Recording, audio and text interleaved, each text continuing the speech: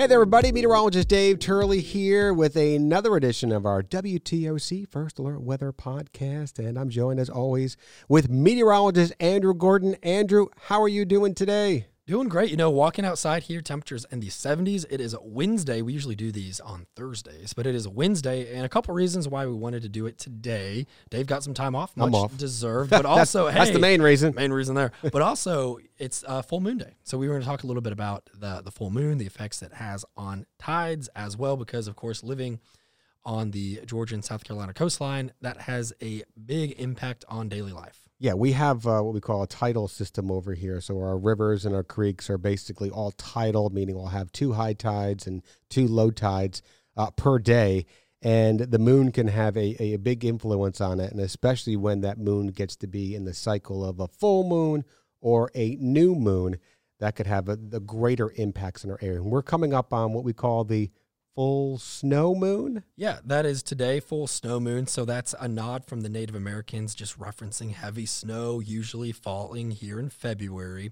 But when the moon is full like that, that's when the Earth faces the moon. The gravitational pull is the highest. So tides, they're kind of hard to conceptualize here. But in it, it's really just breaking it down to the bare bones of it. When the moon is full, its gravitational pull is higher, so greater, it's pulling it's literally pulling the water towards the moon. And if you look at the globe itself, if you were to take the water on it, it actually would be more of an oval type shape. So it presses in the centers. So if you would just want to visualize the poles, it's not exactly how it works, but then you would imagine it's actually kind of pulling towards the moon a little bit. And that would be the high tide where that would be. So it's kind of interesting to think about it in that regard. Thankfully, this time of the year, not quite to the king tides, but if we had a day like this, then we would be worried about areas like Tybee Island, where you have your typical flooding issues. Charleston floods a lot. They are so much more prone to it than we are for a multitude of reasons. But it's not just the full moon that I wanted to talk about in a way that an external force can affect the tides, because something else we look at, and we talk about this a lot when hurricanes are coming in or tropical systems, is you want to look at the wind direction, wind speed, and the timing of that high tide. Are you going to have an additional factor, as in a downpour in that area? Because an inch of rain, whenever you have a wind blowing on shore and a full moon, those are all things that are going to add to a tide being higher on that day. And any of these variables could really kind of cancel out a high tide that we think is going to be there, maybe a higher than normal tide, or it could bring it down a little bit. And you could actually get tides that are kind of blown out as well. Right. And that's when you see the marshes just completely free from standing water. Yeah, and for us, it's more of an easterly component, east-northeasterly wind. That helps to keep the water in. So normally when you have the low tide, the water is rushing out and you're getting the lower water. Well, if you have an east to northeasterly wind, that's preventing that water from really rushing out. So it keeps the water level a little bit higher. Then when the tide comes in, your high tide, that's going to be higher than average, higher than normal, I should say, because of those east to northeasterly winds. So you get more water built up in there. And then if you have that persistent east to northeasterly wind, the stronger the wind, the higher the water levels can be. Added on top of that, you mentioned if we do have any rain out there, significant rainfall, that could make more water trying to build and flow into the water's runoff, into the water streams and rivers and stuff like that, and can make the water level much higher. Yeah, this is something that a lot of people will look at, of course. The Georgia coast, South Carolina coast, actually one of the hardest places to learn how to boat, because we've got sandbars and we have huge tidal fluxes. Some days you can get a difference from high tide, low tide of 6 to 8 feet. That's a huge difference, especially sailing. I've been driving to Tybee, looking down the Bull River and seeing boats stuck in the marsh just because they've misjudged it. They didn't think they had enough time. And you can't think of it every day like, oh, high tide was at 8 in the morning here today. I'm safe to go out. I can reach wherever I want to go. Well, usually a cycle of tides takes 24 hours and about 50 minutes. So it's never going to be the same every day. It's not a perfect 24 hours where you're going to have the same high tide, same low tide. And one of the reasons you see these docks so far out into our different rivers and creeks here as you approach Tybee Island, maybe notice or look for this next time when you're driving on 80 or whatever Islands Expressway, these little boardwalks to their docks go way out there because they have to get them to the center of the river or creek because that's where it's the deepest. That's where it allows you the most time to access your boat. You can't just leave it right up against the side of the river or creek because then you're never going to be able to get your boat in or out. Yeah, and like you mentioned, our tides, the highest difference between the high and low is usually about 6 to 8 feet. The highest here, just looking at this, in the world can be found in the Bay of Fundy over into Nova Scotia. And I believe, is that over 40 feet? Or is that the one in the highest in the United States is in Anchorage, Alaska, which is over 40 feet. But the one in Nova Scotia is even higher than that. And I think, let's see what separates that. I think that was over 40 feet, the difference between the high and the low tides. And obviously, you know, it's such a big deal here because we're at sea level pretty much right along the coast. And a difference of a foot can mean if you can make it into your house or not, or if you can make it on a Tybee. Now, GDOT did their multi-million-dollar project to add asphalt to 80 from, you know, the Bull River Bridge to getting onto Tybee. And I think one time since this project's been completed, they've had to close it. But which is good. It's better, you know, they eventually be nice to have another bridge out there. But that takes a lot of time, money, effort. But I think it's in the works. Yeah, you know, it's been talked about for a long time, and hopefully it doesn't take something big for us to actually get that. But it's part of living, you know, island life out there. You're limited in your road choices. But I'm pretty sure it's just one time, and that's it. So that's not bad. I mean, that's a pretty good success rate there with the highest tides we've had, where if they would not have done that plenty of times, yes, it would have been closed. And that's big for multiple reasons. And half of the bridge is controlled by Tybee PD, the Tybee side, but then the closure on the western side is actually from Chatham County Police, I'm pretty sure. So they have to work together, different jurisdictions. It's a process. I've been out there for it. But just think of the issues that come with this. There's a high tide, closes off 80 for a bit.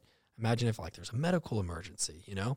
So there's nothing you can do. Yeah, you just wait for it to go down. And usually it doesn't last too long. You know, it really does not last too long, but it's enough of like, if the timing was just right, it could end up being a bad thing. Yeah, and a lot of times you can kind of expect what the tide's going to be, but you can never know exactly what that tide is going to be. So if you're looking at just a little bit of water, I can drive through it. Well, if you get a little stronger surge and then we get much more water, you never want to drive through a road which is flooded and you do not know how deep that road is. Right. So you always adhere to the old adage, turn around, don't drown. That's why they close the roads, to keep you safe. Yeah, that's really what it's for. So hopefully, you know, we don't have any high tides in the forecast, but we are coming up on the spring tides and whatnot, and we'll keep you guys updated on that when we get closer to them. But this kind of goes back just a little bit. Last year, I was looking at this day in weather history type stuff. It's fun to reflect on things that have already happened instead of looking forward as we always do. But 18th and 19th of 2021, so just about a year ago, portions of Georgia got 3 to 5 inches of snow. Meanwhile, we are on the warm side of that, as we usually are. And not too far from us in South Carolina, there was 2 to 3 inches of rain. So we are on the wet side of that. Savannah itself just got over half an inch, so we were not in that flooding type area. But this goes with the flooding part here. A good transition.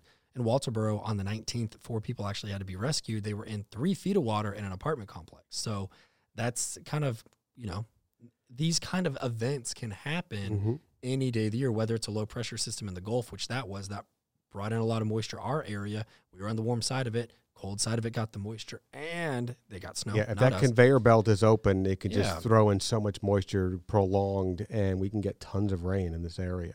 Yeah, and that's what we saw, not necessarily overhead here for the Savannah Metro, but any given day of the year, if you have this set up right, you can have flooding, you can have thunderstorms, you can have tornadoes.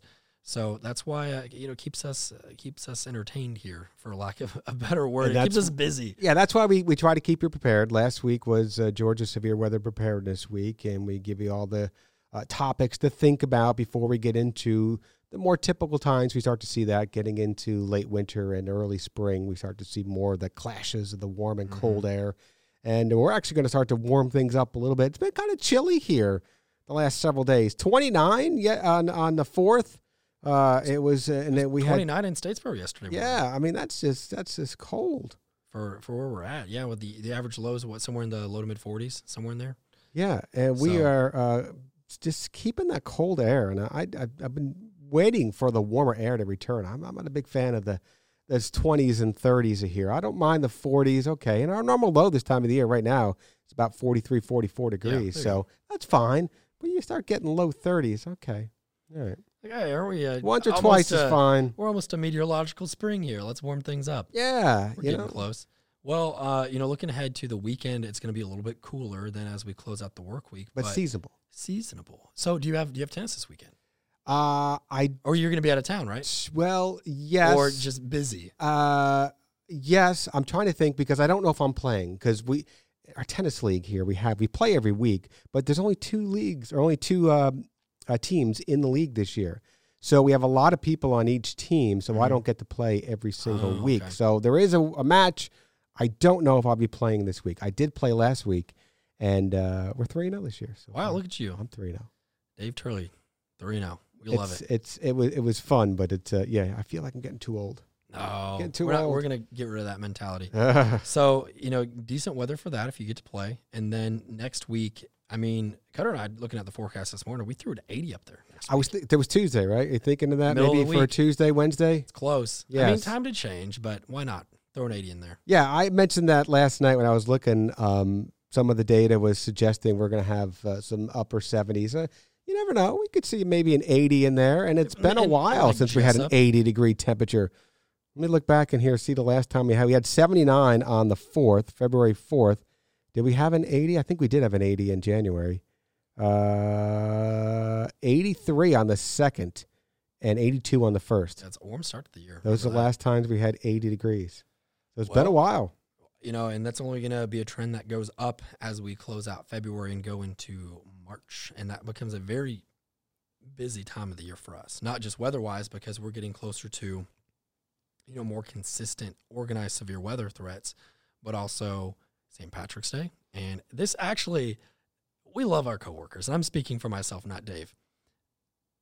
We don't get more questions anytime throughout the year than leading up to St. Patrick's Day when there's a parade or the Heritage. And they're kind of always back to back. Yeah. So St. Patrick's Day more so. Yeah, and that's gonna be like it's almost like it's 2 weeks out, and they're like, "Oh, is it gonna rain during the parade?" And we're like, "Oh, you tell me. I don't know. Give me 4 or 5 days out, and we'll be all right." Yeah, that's one of those ones where you hope it doesn't. And we've had great weather for St. Patrick's Day since I've been here. This will be my 22nd one. Wow. And we've had cold, wet weather. But the parade always goes on. So this is the first year we've had it in two years. So it's been a while. It's been since 2019 because 2020 was canceled. Yeah, so 2021 we didn't have. Yeah, this would be the first one. It has been a bit, and I'm going to be out there with the storm chaser walking next to it at least. So if it's raining, they're just going to point it out. We're going to get blamed. It's just how it is. But like, if we tell people it's going to rain, then we should just say, "Where's your umbrella? Where's your poncho? Where's your green poncho?" Yeah. Well, we'll worry about that as we get closer. We're those bring back bad memories if you're trying to see about rain and stuff like that. Like Dave's looking like he's got some, looking back on some bad times right now. You just want to make sure it doesn't rain. I know. We wish that we could control it, and if we could control the weather, our forecasts would never be wrong. So that is not the case. But, we had a good talk here today. Got into nitty-gritty with tides just a little bit. We've got, another podcast coming up next week. We'll find something good to talk about with you guys. And, Dave, I hope you have a good couple of days off. Yeah, and I'll be back here on a Tuesday. I'm off Thursday, Friday, and again on Monday. So it should be a good time. And, again, we mentioned that we'll have another podcast coming up next week. Thank you for joining us for this edition of the WTOC First Alert Weather Podcast.